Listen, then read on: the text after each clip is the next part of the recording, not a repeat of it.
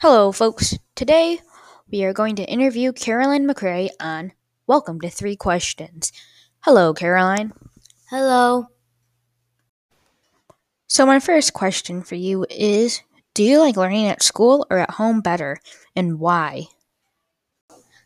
I like virtual school because I can organize my schedule when I need to get good grades, and I can take a little break whenever I need to. Organizing your schedule at home, Caroline, sounds like fun. My second question is: what does your workspace at home look like? My school workspace is at the kitchen table with my organized school supplies beside me. It sounds like you have everything set to your standards, Caroline.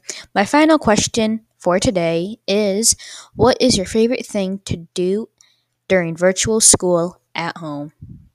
My favorite thing during virtual school is math because I like to work with numbers.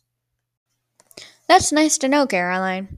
Well, thank you for joining us on Welcome to Three Questions. You're welcome and have a nice day. Thank you. You too. Well, that's all for today, folks. Stay tuned for more. We'll see you next week.